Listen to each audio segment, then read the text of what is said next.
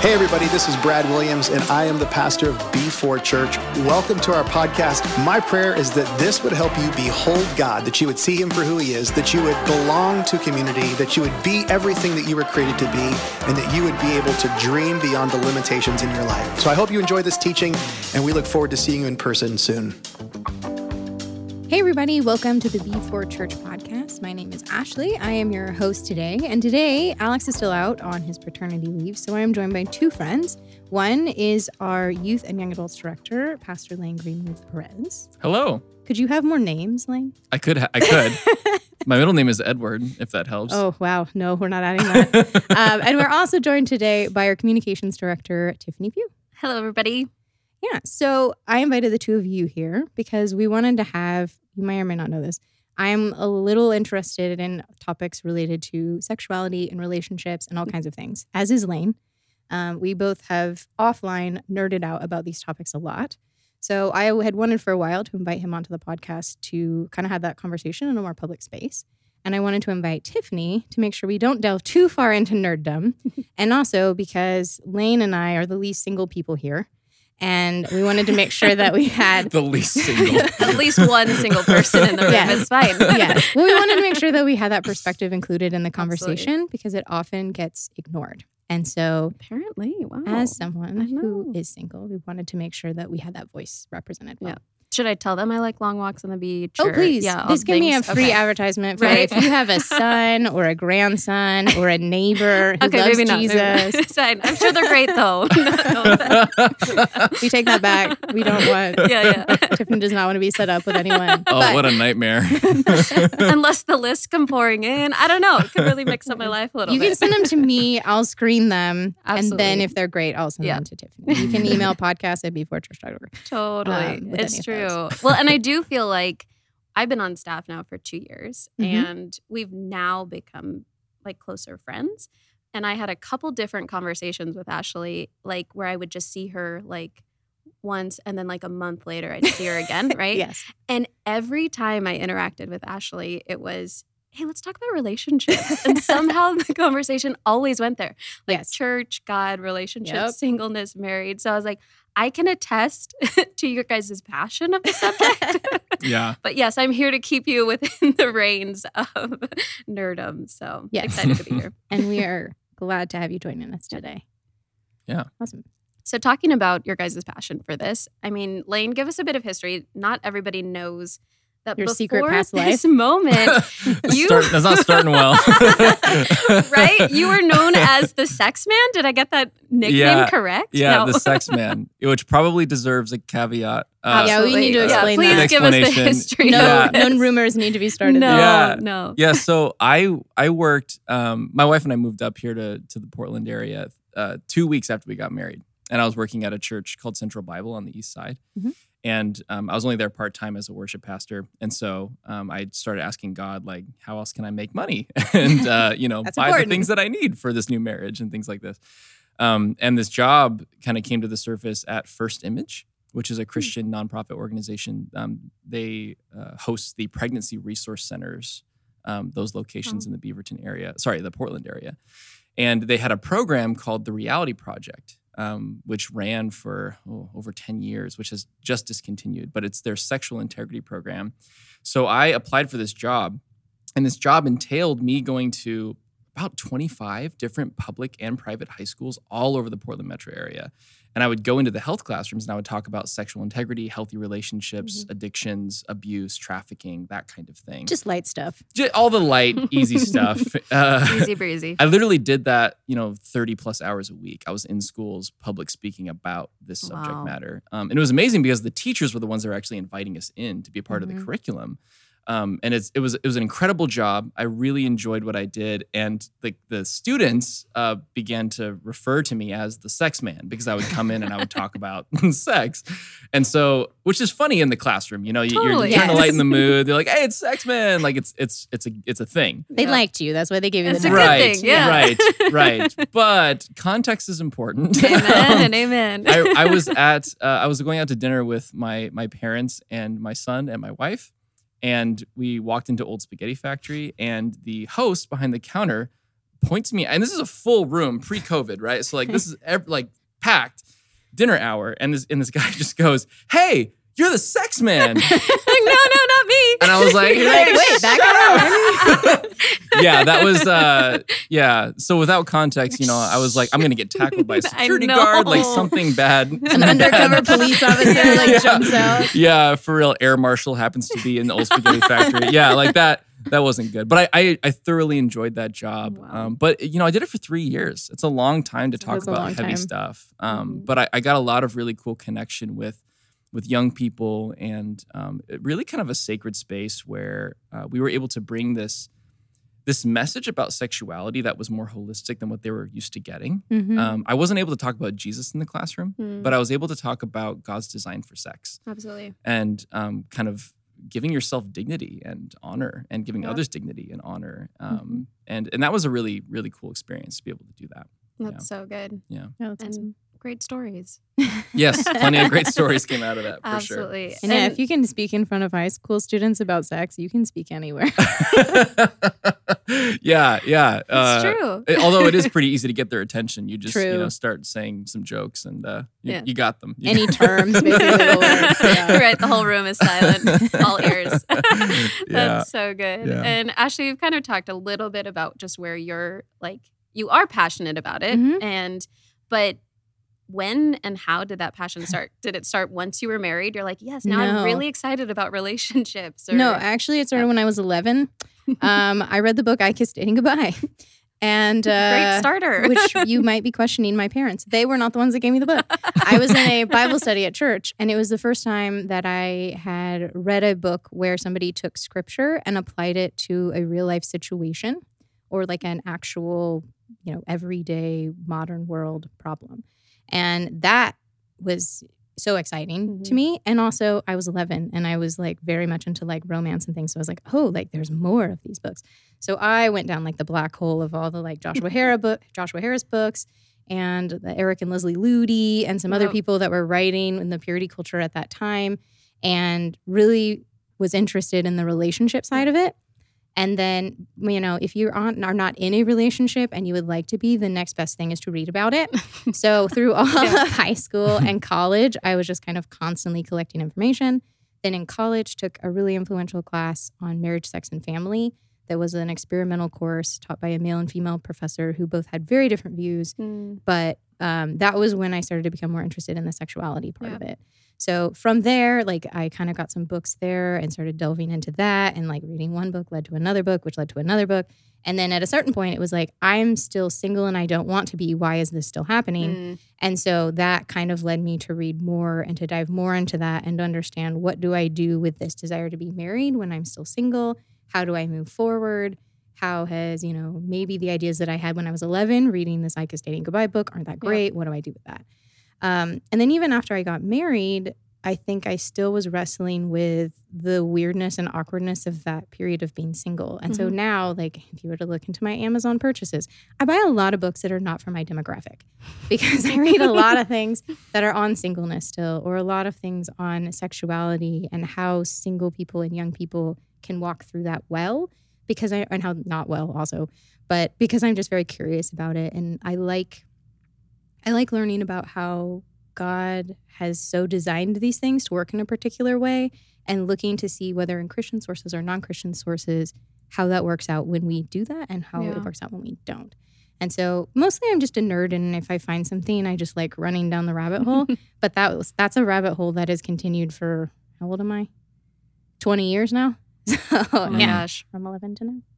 And have you found all the answers? Oh, no. And I think that's, when I was in high school, that was what I was looking for. If I find the correct formula, I'm going to be able to make all of this stuff work. Yep. And I think one of the reasons that I've become more interested in the topic and have continued reading on it is the more that I've read, the more that I've realized that's not how it works. And it's there's a lot of grace involved. There's a lot of God's providence involved. There's a lot of redemption involved.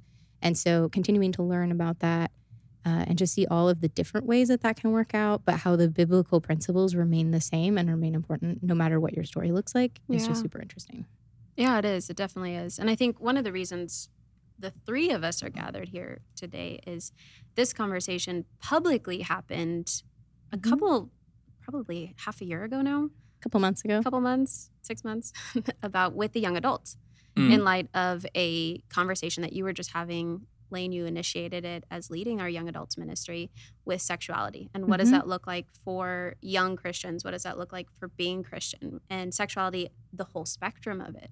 And you mentioned I Kissed Dating Goodbye. And from the surface and when it originally came out, it got a lot of hype. It was really exciting. It sounded good on paper, right?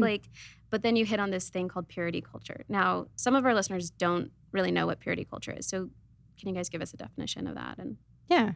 Do you want to talk about it or you want me to go? Sure. No, I think that purity culture is one of those things where maybe the desired outcome was intended to bring a culture of sexual morality to a new generation of young people, but the methodology did, I think, a lot more damage than it did good, even if it was well intended. Right. If you're familiar with things like purity rings, right? Like I wore a purity ring in high school. True Love Waits, right? I was never that cool. Well, I wanted one, but alas. It's interesting because it kind of created this whole culture where there was almost like a hierarchy or like a caste system of like you're sporting your purity ring, almost like a badge of honor to like display your virginity, honestly. Like, which is weird if you think about it. Yeah, if you actually break it down, it's like, and then those who had maybe fallen into sexual temptation, which is everyone, by the way, whether it's actually having sex or not. What? And then people who had been sexually abused, even right, like they're seeing this culture of, and even the word virgin is this idea of like being untouched, right? Like so the shame that comes with that culture, I think it did a lot of damage for people to think about their sexuality as something to be ashamed of rather than something that God designed that we should celebrate. Right. Yeah. One analogy that I come back to a lot, and a lot of people who grew up in our demographic who were in youth groups probably got an analogy kind of like this, where they would say like, look, you're like a precious flower. And every time you have a sexual encounter with someone, you give a petal away, and if you keep giving your petals away, by the time you meet your spouse, you're and basically what the statement was that if you have enough sex with enough people, you will no longer have value, right? And that is not the gospel of Jesus. That is not what the scriptures teach us about God's redemptive power, right? So I get what the intention was, like let's protect our young people from indulging in a culture of casual sexuality. I understand that, but the motivation was shame and fear, right? And even false rewards.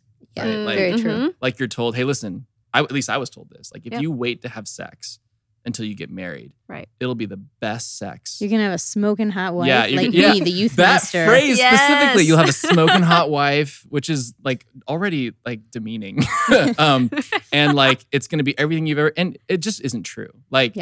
Like that, anybody that's actually had sex in a married context, especially, will tell you that learning how to be good at sex can actually take time. It's like anything else. Imagine that you have to practice. Learn your partner, learn the thing itself, right? Like it's so it was just it was shame and false expectations that I think were kind of mixed together, used to kind of bring people into behavioral modification. Yeah. And. Yeah, I think that's I think that's the key to it. Is it was more about, and I think looking back, it was more about behavior modification than it was about heart modification. Because the emphasis was so on the behavior that it also did harm, which you kind of mentioned, to those who maybe that wasn't their choice. Because I remember reading an article with Elizabeth Smart. If you remember, she was from Utah. She was kidnapped. She was like forced married to this creepy old guy. Right. And lived with him for 2 years, was consistently raped, forced to watch porn, all these things. Yeah. And she eventually escaped, and her family, I believe, were Mormon, but she would go to Sunday school, and in this article, she talked about how they would use the flower analogy, or they would talk about how, like, your purity is like a glass of water, and every time you have sex, like, dirt is put in the water, and eventually it turns into, like, mud, and that's gross.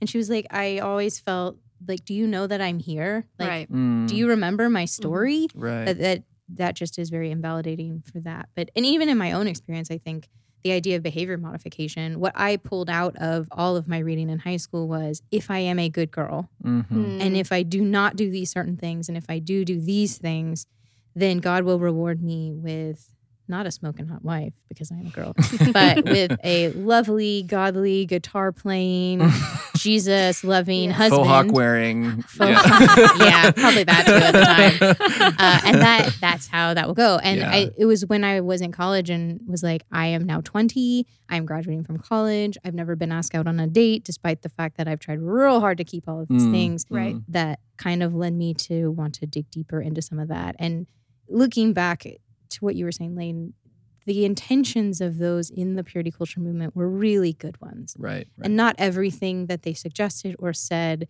was bad, and we shouldn't throw the baby out with the bathwater on that front. Correct. But that emphasis on behavior rather than on the why of why are we doing this. The reason is not for the smoking hot wife. The reason is not because you'll have better sex. The reason is because we love Jesus, and Jesus set out the example, or God and Jesus, I guess, together, set out the example of this is what sexuality should look like. This is how it is to be used. Right. And we do that out of love and obedience, and not out of fear, shame, guilt, or a desire to get something. Right. Right. Well, and in a culture that there was a juxtaposition that was, trying to be made, right, between the culture of the world and the culture of the kingdom, which at that time was also like a very sharp divide of like, we need to have a separate Christian culture. And we need, Right. It added into that. Which anytime we do that, there can be extremes to that, right? Like we are, to be set apart, city on a hill, salt and light, all that. All the things. But there are extremes that can be taken where it's like, we're actually creating institutions and systems that Jesus never asked us to. Right. and is it harming the process rather than helping the process? And so you guys keep mentioning this healthy sexuality and the counter of that to what was so unhealthy in that time period and through to today, to be honest. So define for us biblical sexuality. What does that look like? What does a healthy sexuality look like, especially from somebody who does want to live like Christ? Did you want to pull out your definition that you had earlier? Sure, we can talk about the definition of what like biblical or historically orthodox sexuality is. We can get there. But I think that it is important to say that even though we're kind of in a position of critiquing what purity culture did, sexual purity is something that the scriptures and God hold very highly. Absolutely. And even like you look at the letters of Paul, like he has high standards for what sexual morality is for the Christian people. So sexual purity itself is not something that we're poo-pooing, right? Like no. Sexual purity is really important in the life We're of a into Christian. that. And We support it. It's a really good thing. But in all discipleship, in all of our faith processes, if it's like you said, Ashleigh, if it's not about inner transformation of the soul and what Jesus is doing to make us more like him, then it's just religion. It's just legalism. And that in any form, even if it looks like Christian religion, it's going to actually pull you away from the love of God, in my opinion. Right. And so when we talk about sexual purity, like you said, it's about understanding God's desire for human beings to experience intimacy and procreation. And so when we say like we as a Foursquare institution or as a Foursquare church, hold to a historically orthodox and biblical sexual ethic. By which you mean? Yeah. So when we say those are a lot of big words. Weird words, right? Like and historically orthodox. What does that mean? There's this guy named John Wesley who developed like a method for like discerning truth, and underneath an umbrella of submitting to the Spirit, he included looking at the biblical precedent. So is it in the scriptures? Looking at tradition. Has the church ever signed off on this before? Looking at reason. So we use what reason logically makes sense. Right. Does it logically make sense? And then 4 was experience. Like, do you actually know someone or something close to you? Have you experienced it yourself? Personal. So this pursuit of truth, it was many faceted, right? And if one of those fell away, then there was something missing, right? And so when we say historically orthodox, we're looking back not just in our own reason, not just how we might try to spin scripture or who we know, but we're actually looking, has the church historically ever endorsed, promoted, forbidden ABC, right? Like, has that ever happened? And so when we look at biblical sexuality, when we look at historically orthodox sexuality, that's what we're asking. Is there a precedent in Christian history where certain things have or haven't been allowed or encouraged? Yeah. And looking at, first off, scripture, because there's some very clear things in scripture. We see in Genesis marriage is meant to be between a man and a woman. It talks about sexuality in the context of marriage.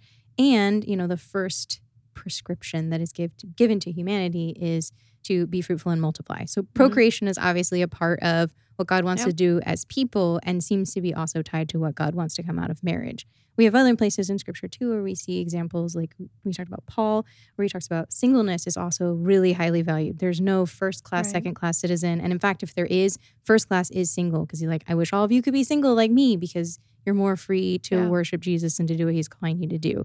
So there's some things that we see in Scripture that we can base some of this on, but there's a lot of things that aren't really talked about in Scripture a whole lot. Like the Bible doesn't really talk about cohabitation. That's not in there because at the time that was a thing that happened, but everybody pretty much agreed that that's not great because there wasn't birth control. And if you had a kid, you wanted everyone to know it was yours and it was part of your family. So those kinds of things, we might not have a verse where we can say, this is why we know cohabitation is not a great idea, but we can look at, okay, what do we know about sex from the Bible? What have we seen in church history? What do we see from experience? What are the outcomes of this? Are they good and things that God would want? Are they not? Yeah. And we can kind of examine those. And then we can use logic. Does this logically make sense? And what are the logical outcomes of this if we continue down this particular path?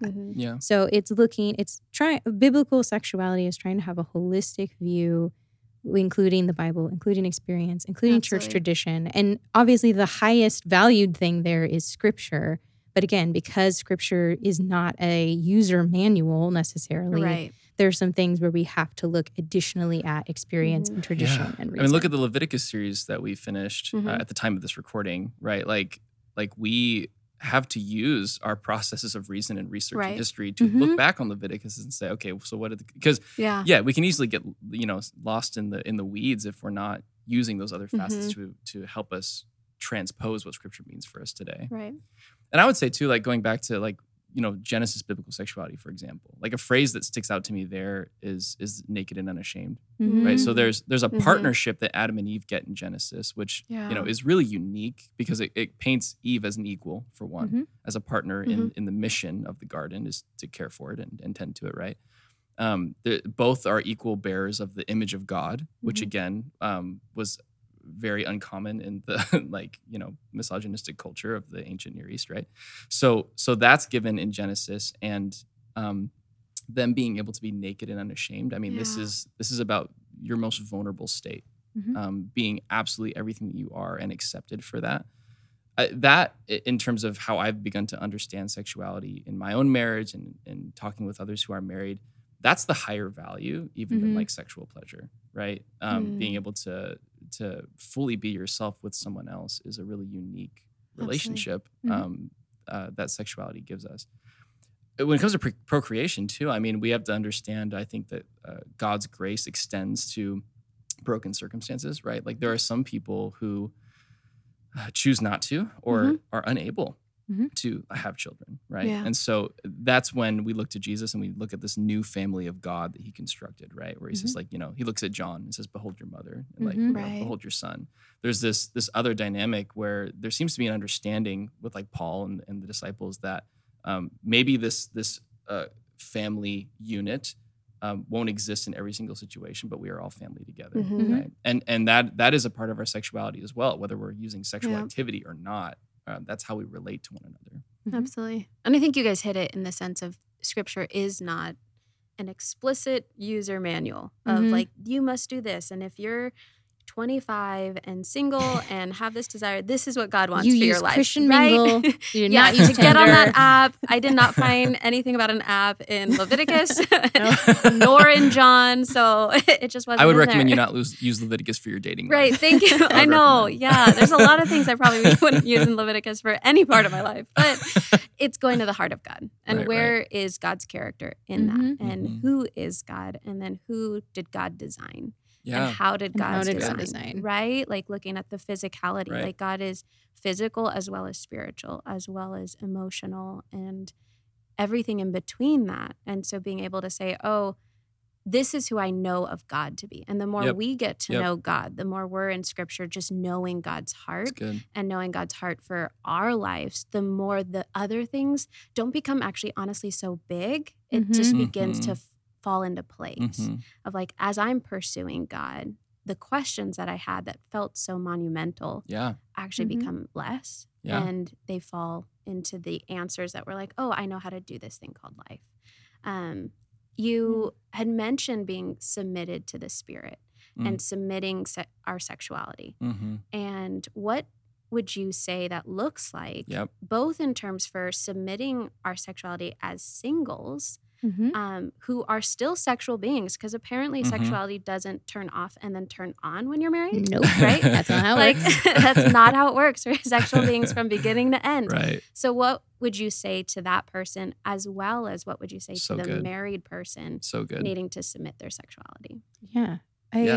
I think one of the big turning points for me, because when I was in the spot of being single and not wanting to be single, my view of God was God is withholding something from me and I don't trust him.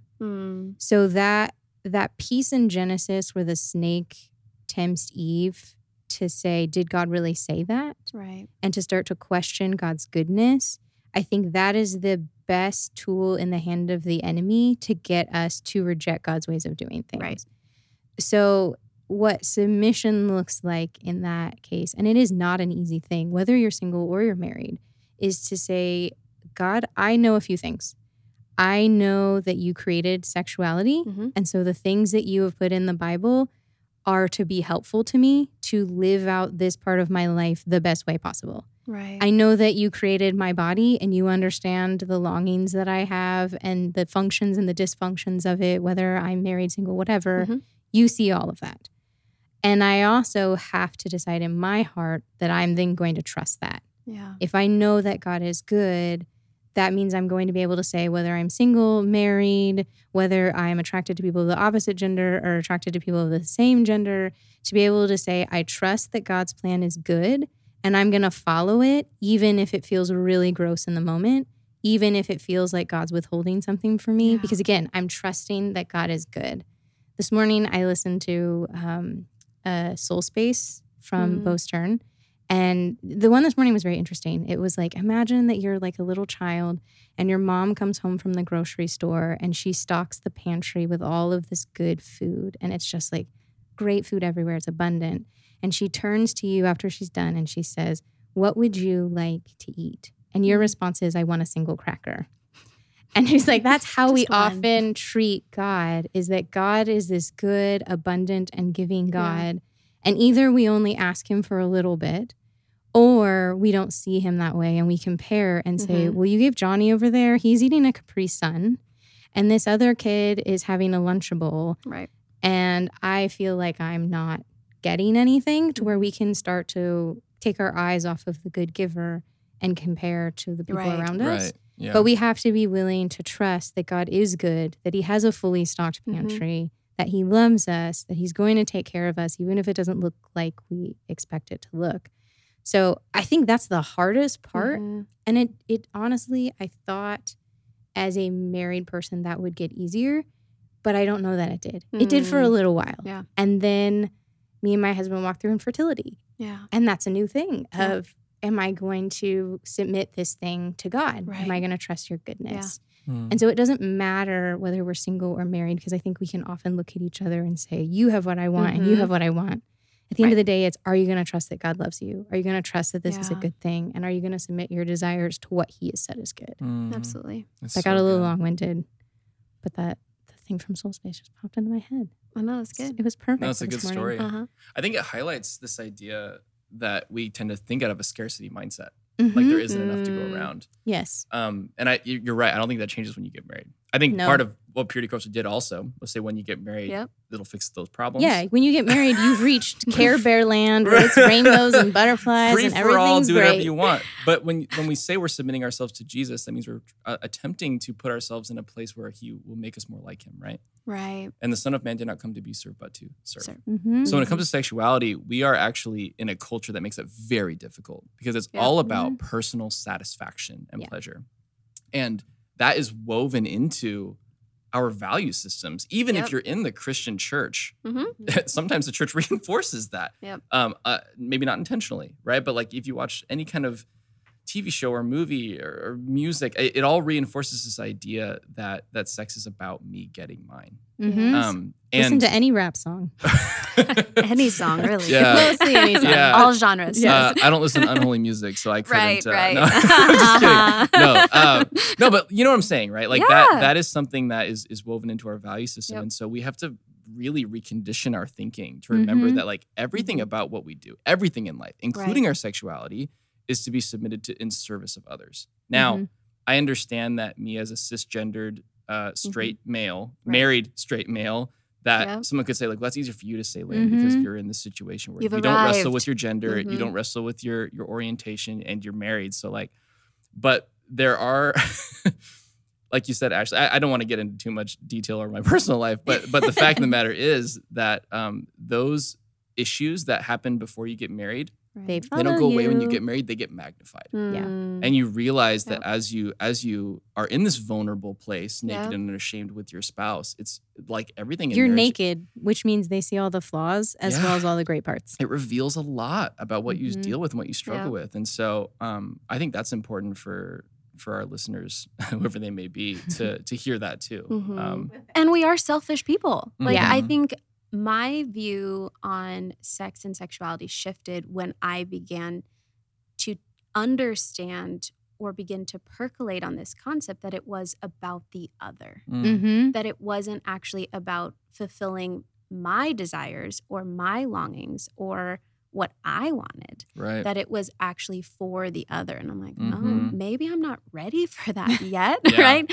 Because I still want it to be about me. And then if I don't get that, even start entering into that, having a married person with me is totally different. And so I think as we shift our minds and our hearts and begin to focus on sexuality as being about the other, it really does begin to answer the other questions. Hi, everybody. Thank you so much for listening today. I really enjoyed getting to chat with Lane and Tiffany, and we actually enjoyed chatting so much that we talked for a pretty long time and decided that this, as many of the other episodes in the last couple of weeks, we are going to divide it into 2 episodes. So we hope you will join us for next week's episode as we kind of continue our discussion of biblical sexuality. Before we left the conversation, I did want to clarify something that I had said in the podcast, and then listening to it, I was like, oh, I probably should nuance that a little bit. At one point, I had mentioned some things that we generally churches believe about biblical sexuality, and I mentioned marriage being between one man and one woman, and immediately when on re-listening, I was like, somebody's going to come back and talk about like polygamy or something like that. So just a clarification, as Lane and I kind of talked about in the podcast, we can do our best to discern what biblical sexuality is from a couple of sources, scripture being the main one. And with that, there are some things that are very explicitly stated in scripture, like adultery is never seen as a good thing and is explicitly stated. And also we see that play out in stories. But also there are some things that God uses and redeems, but are clearly not maybe the 100% what God would want. So God uses people that participated in polygamy, but if we look at the Bible, there's not a single example of a polygamous relationship where there's not some sort of heartache or family drama or just negative consequences that come out of that. So that's where we can look at things like that and say, God can use that, but that isn't maybe the design that God originally had in mind. So that actually is a good example of what Lane and I are talking about, of how we can kind of figure out what God's plan for sexuality is. Hopefully that maybe offers some clarification and is not more confusing, and gives you something else to think about. So in our next episode next week, we're going to continue our conversation on biblical sexuality. And we also got a little bit on the topic of singleness. And I will say Tiffany had some really great things to say, some really good perspectives. And I think whether you're married or single, you'll really appreciate her perspective and her views in that conversation. So I really encourage you to listen to that. If you want to make sure that you do not miss next week's episode, just make sure that you're subscribed to the Before Church podcast on either Spotify or iTunes, and it just makes your life easier. The episodes just pop up in your little subscription queue, and you're ready to go.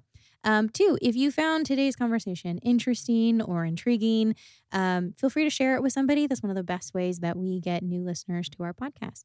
As always, if you have a question that you would like us to answer on the podcast, or if you have some feedback for us, we would love to know what we're doing well or what we could do better. Feel free to shoot us an email at podcasts@b4church.org. We'll see you guys next week.